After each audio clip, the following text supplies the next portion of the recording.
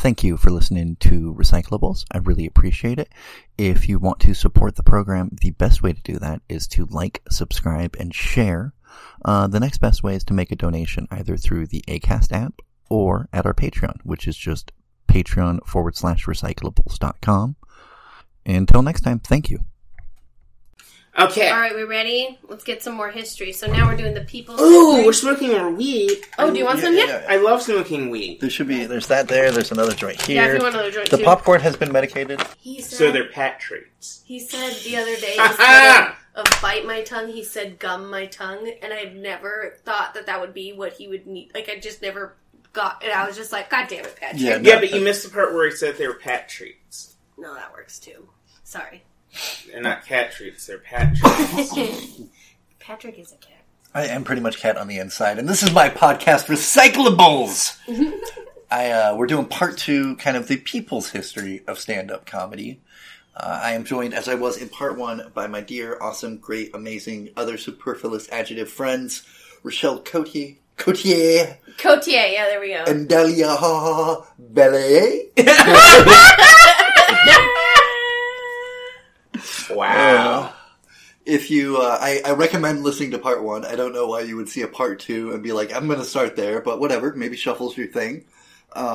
We're gonna kind of, I discussed how Mr. Wayne Fetterman has a book, he has a class, and he has a podcast. And He talks about the history of stand-up comedy. And I have some notes, as it were, some recycled takes, I wanted to discuss with my friends and explore. In his book, he discusses that stand-up comedy does not start actually with Mark Twain. It starts with the gentleman Artemus Ward. Mm-hmm. Which is a much cooler name. Charles Brown. I don't know. I kind of like Charles Brown, too. I mean, it's. What does his name? I feel like that's pretty plain, but Yeah. Artemus Ward stands Artemis out. Ward, that... I just have a mistrust of anyone who chooses the name Artemis. I'm not sure why. No, that's fair. I think it's just too cool of a name. I'm like, who do you think you are? Because if Okay. So you don't like trans men? No, just a bad person. Because trans men always have those kind of names. I guess it's more just comes from a place of jealousy. Yeah. Not that I have any problem with my name, but my parents told me if I was a boy, they were going to name me Jay. And I'm like, fuck you! Ugh. You guys are the worst. Isn't Artemis a goddess of the hunt? I don't Yeah, know. yeah. Okay, so that translates a little bit to me. Then. That makes Exactly. sense. And she's... Anyway. That makes it even hotter. Hell yeah. I would absolutely give a blowjob to Artemis Ward, just based on the name. You're not gonna want to after I finish, 2 sentences. God damn it! So it's history. It's assholes all the way down. I left out one real super crucial part to where Artemis Ward heard his jokes at that he decided to take on the road himself. He heard his jokes being done at a minstrel show. And if you're not in... I need to admit, I had to recycle my understanding of what minstrel shows were for this, because I had initially thought it was activities enslaved people had done that white people took up for fun and profit the way we do. Because we're just fucking the worst. It turns out it's a little bit... It's still fucking awful, but it's more nuanced in its awfulness. This information I got from the University of Florida University. Florida is a surprise hero repeatedly in the recyclables. That's disturbing. They had the best ideas for how to handle convenience stores, like city owned, and they have to do certain things legally or they're not allowed to operate. Like they have to have 2 people between 4 p.m. and 8 a.m. and it cuts down on robberies. And Makes sense. so it's Florida has these weird things where it's like it's almost like the people in charge are fucked, not the people. Like the people are fucked, but the people in charge are fucked up. Maybe that's That's honestly what I think of a lot when people say we just need to get rid of Florida. I'm like, hey, do you fully understand that there are a lot of people who can't leave there and live there and do not like the way it is and want to make it better? Like, we can't punish them. Do you also understand that I was born in Florida and fuck Florida? No, that's fair too. Fuck Florida, fuck Montana, fuck Yeah. all of them. But I know people there who are good people, and I don't want bad things to happen to them, so I don't want to kick them out. Which is for them. why we need to donate money to get those people out of the shit states. I would like to float an idea that I tell people all the time. I think as a species, humans should all agree, all right, cool. Whatever systems are in place are in place.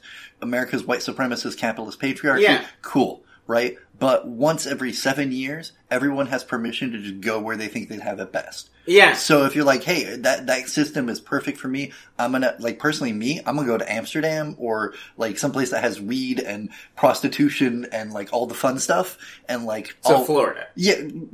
Yeah, Patrick! Wow! I meant decriminalized and regulated in a nice liberal sense. Boo! I mean, Portland has all those things. I'm just saying, it sounds like, and I know these are antiquated terms, you want the first world version of Florida. Yes, I do. I do totally. I know that first world. I want the least. Yeah. Global North, global South. Even though that's still bad. That's still fucked up. Why is there not a good way to have that conversation? Successful colonialist and. Well, speaking of colonial settlers, that's a little bit of what happens to create minstrel. That's exactly what happens to create minstrel shows. We discussed before on the podcast how there is a vacuum that's created that pushes down minorities in the middle class that allows them to kind of rise up and fill it. This begins in earnest in the early 1800s, and this is when minstrel shows begin. A thing that's important to note for the audience is that even though freedom of the press and whatnot is on the books, it's not always reliable. Like during the second president, I think it's John Adams, it's illegal to print anything negative about the government. Oh yeah, the Alien and Sedition Acts. I remember that. Yeah, and there's other times when it's like, there's a bunch of examples where it's not appropriate for the middle class to speak up against their, air quotes, betters, right? But we've also discussed on the podcast about how they're mad about slavery when they're mad about it, and they took our job sense. They're fucking idiots. But their notion isn't to be upset. They're upset at enslaved people instead of upset that people are enslaved. So when they start creating art forms, they need to navigate the fact that they're trying to mock their betters without their betters knowing it, but they want to feel superior. They need to and that's where minstrel shows come about, is you make fun of the planter class, and so you make fun of your rich people, and then you get a feeling real upset about this, but you get to feel empowered because you're mocking somebody else, right? And so that's where what happens is, one of the main features is there is a comedy presentation while musical acts set up. That same frontman system that comes about in the club system starts back in minstrel shows, because there's somebody doing jokes while a juggling act is set up, or a piano act or whatever. And there's also a line where... Flaming hoops. Yeah, and there's I can't remember the exact name of the thing, but there's a thing where everyone comes front and forward and tells a joke and then goes back into the audience. And it's a whole... Or not the audience, sorry, the chorus. The chorus line. That's interesting, though. But it's because, again, there's no TV, there's jack shit to do, so of course you're going to go watch whatever the fuck there is. Mm-hmm. It's not an excuse, but the foundation and creation of it is you're middle class and you're butthurt that you're not doing better, and you're butthurt that the people that are in another false premise that white people in the North have at this time is that black people are getting free room and board, and they can be as lazy as they want, and it's just fucking sunshine and daisies and rainbows. Boy, is that fucking wild. Yeah, and I love all this. I fucking love all this. So the Song of the South.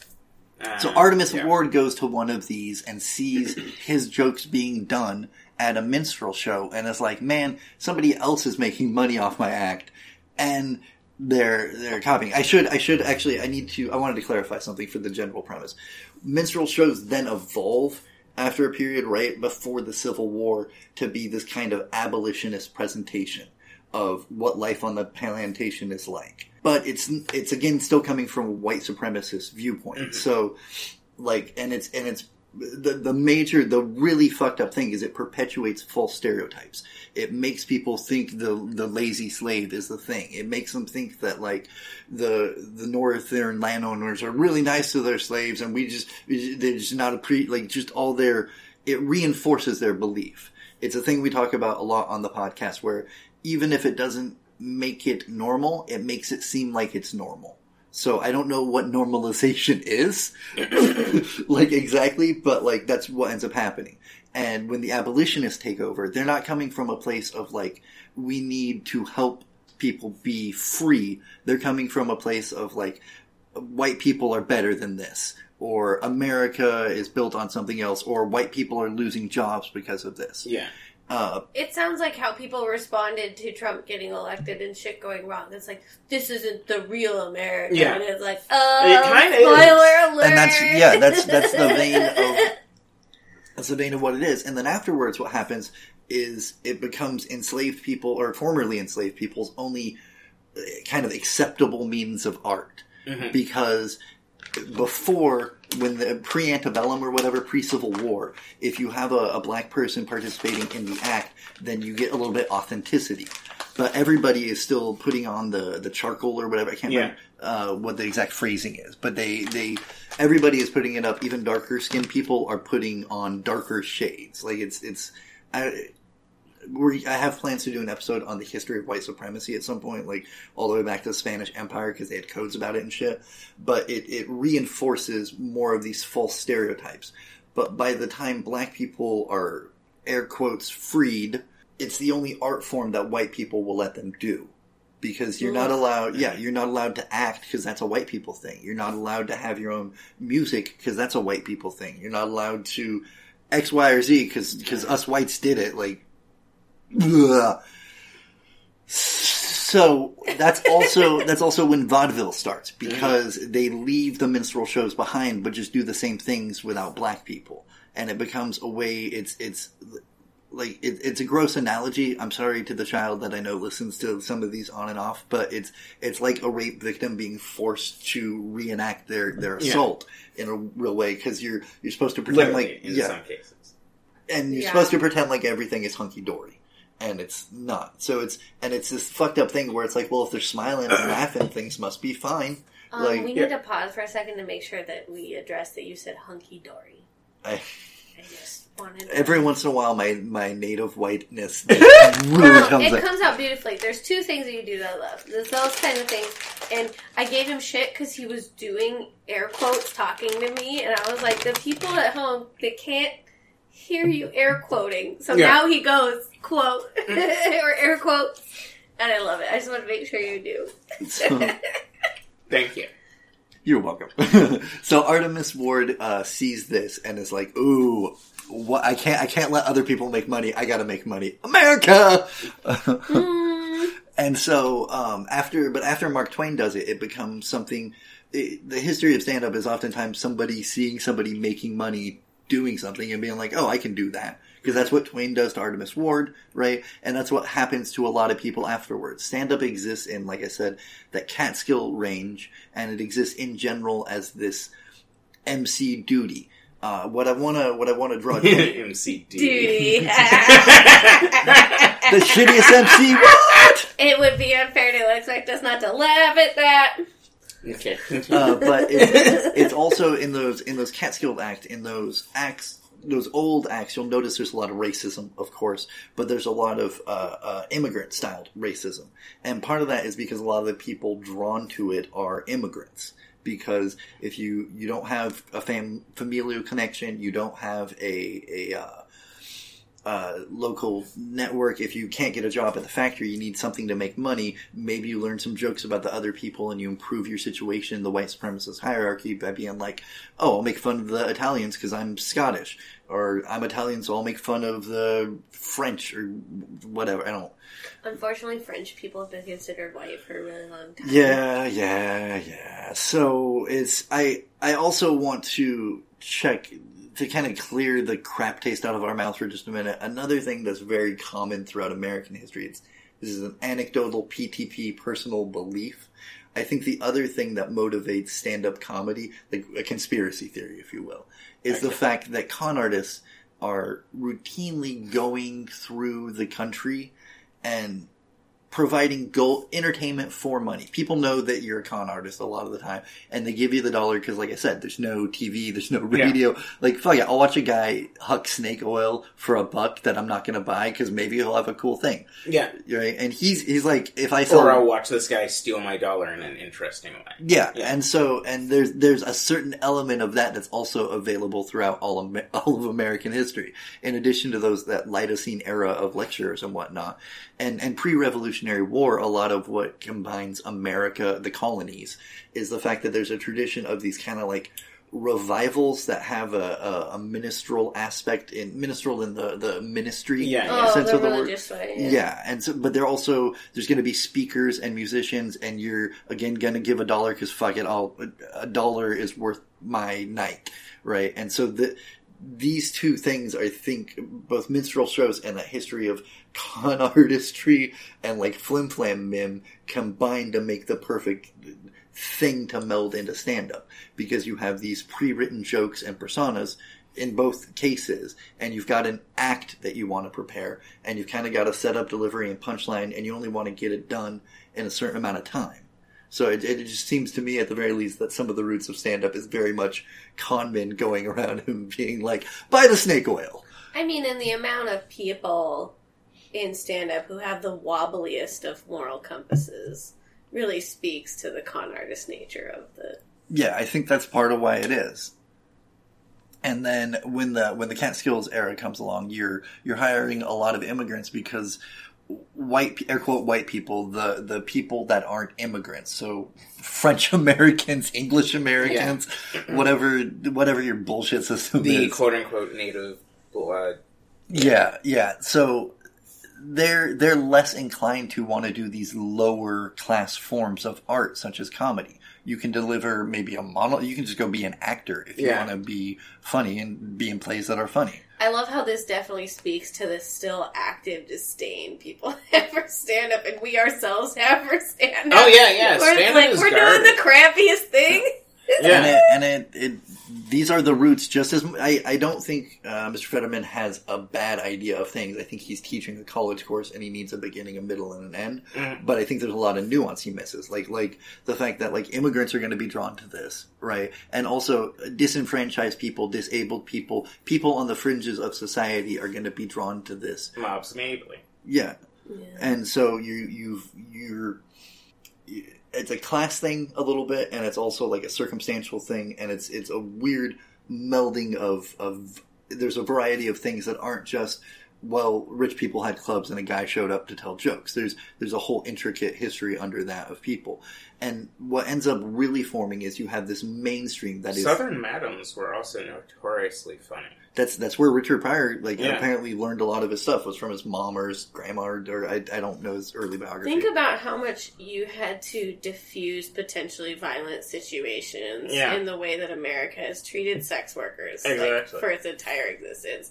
Humor goes so fucking far in diffusing violence, especially among like someone whose masculinity has been challenged in any way, shape, or form. And that is kind of, I think, why in the early there's this era between like the 1910 and like 1930-ish that's kind of blurry on the history of stand-up, and I think it's because it's kind of occurring at the same time as like anarchist meetings and socialist meetings and all these things that will eventually become taboo, but they have like this beat poetry origin, and if I can make fun of what's going on, I can make it easier for people. Like my thing has always been, if I can laugh at the darkness, it's easier for me to go in the darkness. You know what I mean? Yeah. Like it's easier for me to deal with my shit. And I think some of that comes out, like we were discussing off mic. I think some of the roots of Gil Heron and Lenny Bruce are the same thing of these.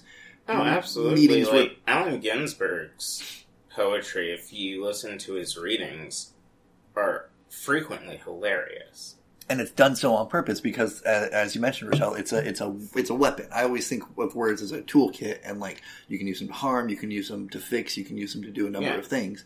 And these people are aware of it, but there's this mainstream of people getting on radio, people getting into what will eventually become clubs and TV and all that, and there's this underground that occurs. It's much more kind of our environment, I would say, of a town by town basis.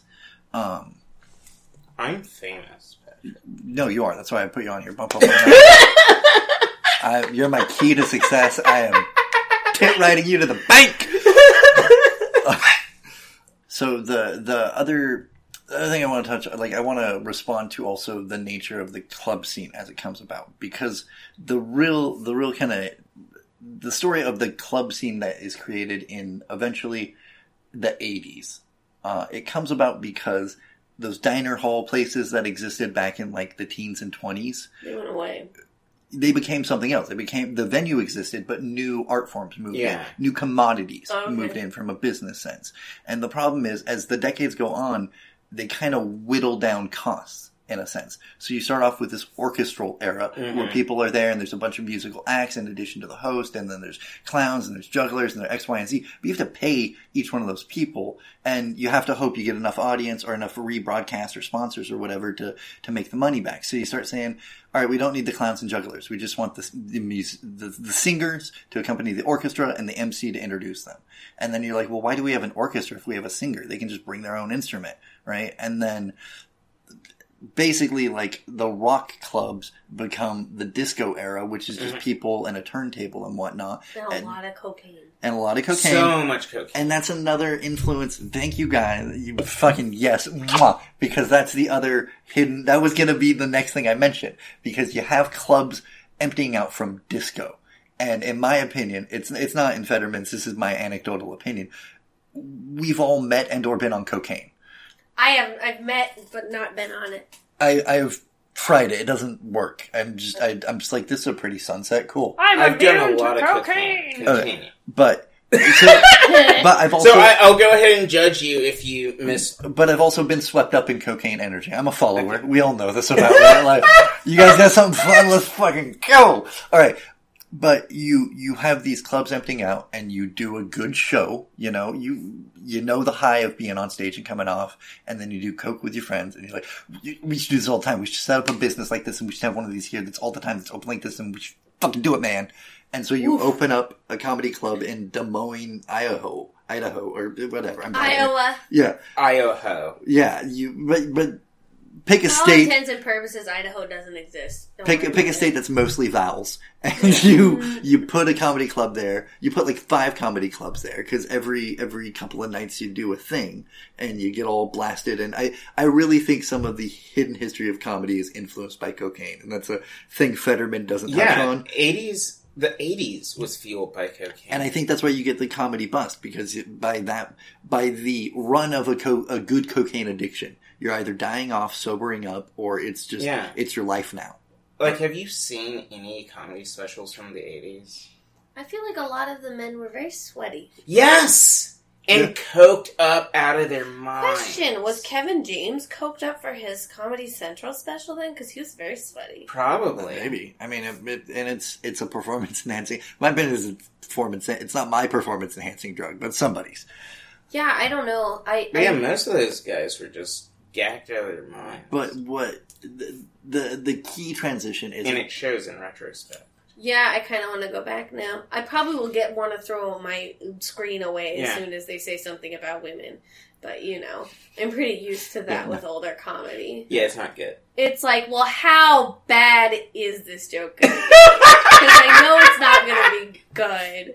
But is there somebody like, you got me?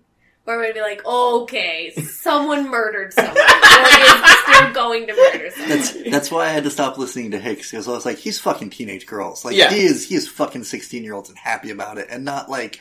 Anyway. Those guys are the people that are coming together to form comedy clubs in the beginning, in the early 70s part. So, of course, they're not going to have the money for it, so it defaults to the people who do have money. People who own bars or clubs or that kind of thing and are there to make a profit way more than to present an art form. I think the comedy boom happens because a bunch of artists gacked out on whatever have the energy and ambition to make it happen. But what ends up happening is capital sees it and is like, oh, yes, because comedy is pretty decent labor exploitation. Yeah. Like, we stand there for an hour, we get whatever, and then they get everything off of the drinks and the sales and the doors and... Mm-hmm. And a thing he doesn't touch on, maybe he touches it on... And we're drug addicts, so we don't even want that much money. Yeah. I'm a drug enthusiast. boozy is? And so there's an incident, maybe he touches on it in the second season of his podcast. He didn't in the first. But there was a strike at the Comedy Store in 79-80. And what happens is Pauly Shore's mom, Mitzi Shore, is convinced that she's giving away opportunities. And, like, comics coming to her is her giving them a gift. So when you come and do a 20-minute set in the middle of a headlining show, like, you have to be happy for that exposure. Not get paid. Yeah, because that's going to get you onto Carson where you'll really get paid. Oh my God. Or she'll pay you some super flat rate of, like, 100. That sounds like a local club owner. We know. Yeah, I mean, that sounds like so many people that I actively work with in the comedy community. Yeah. But it has the reputation of being in the Comedy Store, so it's a big. It's never not selling tickets even while it's going on, and at the same time, or if she's not asking you to do it for free, it's for a flat rate that isn't reflective of how good the sales were of the night or how much is taken overall, and doesn't necessarily reflect how much money you've probably spent at that club. Because they want you to buy drinks and food while you hang out and do your comedy. Like, they'll think you're being selfish if you fucking don't. Yeah. And so this is a really good analogy of this is available at comedyhistory101.com. But what happens is a former Teamster, Tom Dressen, is like, strike, and convinces enough people to put on a comedy strike. And so comics are picketing outside. I think Jay Leno almost gets run over, like, which it couldn't have happened to a nicer guy. Like, I mean, I kind of.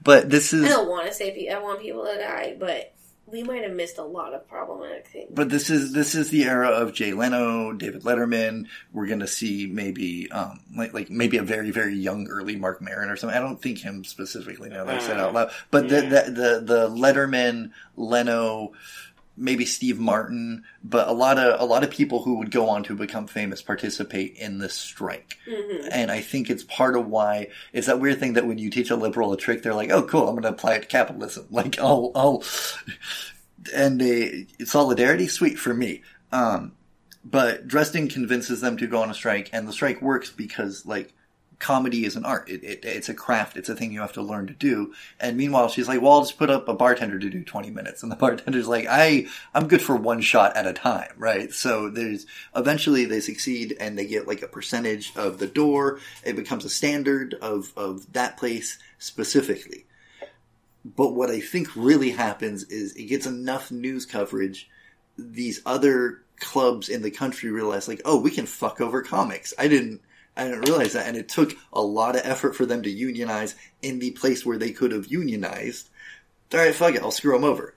And so the whole motivation again becomes capital and profit.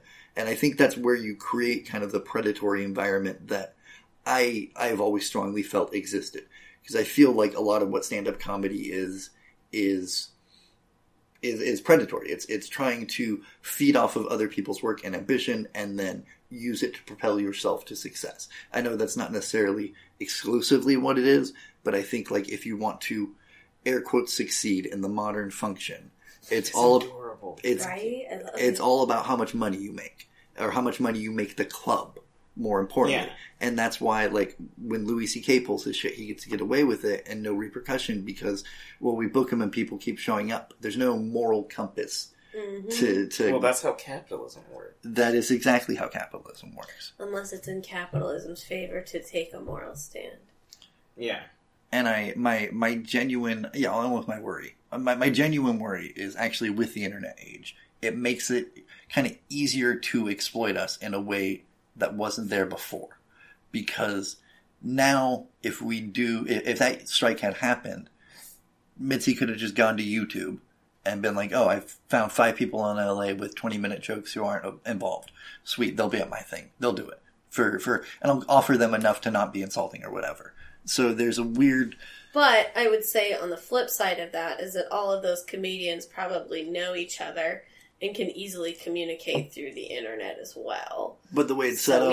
We have just as much of that communication power, like you're saying. Sorry. No, you're fine. And I'm not saying you're wrong, I'm just saying think about it. No, that's fine. The part 3, as it will be, I think, that's most of the history, because the most important thing after that really is kind of the fact that we've had an underground scene, but the underground scene has followed kind of that same, I guess, liberal mindset of you teach them a trick and they figure out how to profit off of it. Yeah. Well, I think one thing that's really important to point out about the club scene, especially, and when you're talking about it being specifically about making money, is that marginalized voices are only rewarded as long as they don't challenge that power structure. Yeah. So, in a lot of communities with marginalized folks, they're either going to have to enjoy someone, like, fucking all over who they are as a person so that the white, straight people laugh about it, or they just can't go at all.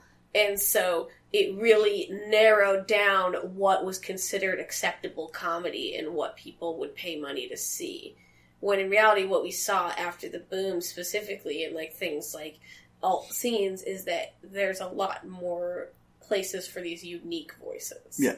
Sorry, I was just thinking. No, you're fine, because that was going to be kind of my end point is for this episode. Good, I'm glad I stole your thunder. Well, no, is that the roots of it, if we evaluate minstrel shows as the root, and the root being that it's middle-class bullshit outrage at the wealthy and mocking the disenfranchised, or it's weird liberal messaging that's inaccurate and still equally disgusting, or it's marginalized people reenacting their victimhood because if they're smiling, everything's fine. And we come fucking 100 and something years later, 200 years later, and it's pretty comfortable guys sort of mocking the rich, but definitely mocking the disenfranchised. Weird liberals that have, I guess, great intentions, but horrible ideas and efficacy. And then poor and marginalized people who are like, all right, well, as long as I'm smiling, I guess it's fine. Maybe I'll break even out of this. Yeah. And it's like, if we want to recycle it, then that's the point of the next episode. It's going to be discuss ways I think we can recycle it. If I've made my case poorly of what the current morass of bullshit and situation is, that's why I have casts. I don't believe in being right if there's counter. I think you're covered. What do you think? Yeah. I feel covered. I feel coated! Okay. Yeah. That was like a big old history of comedy bukkake. I have to pee again. Thank you for picking up Recyclables today. Donations to the Acast streaming service are, of course, always welcomed, but the best way to support the show is by going to patreon.com/recyclables and becoming a patron today. If you can't do that, another great way is by liking, subscribing, sharing, rating, and reviewing the podcast on whatever podcast listening service you use. All right, thanks.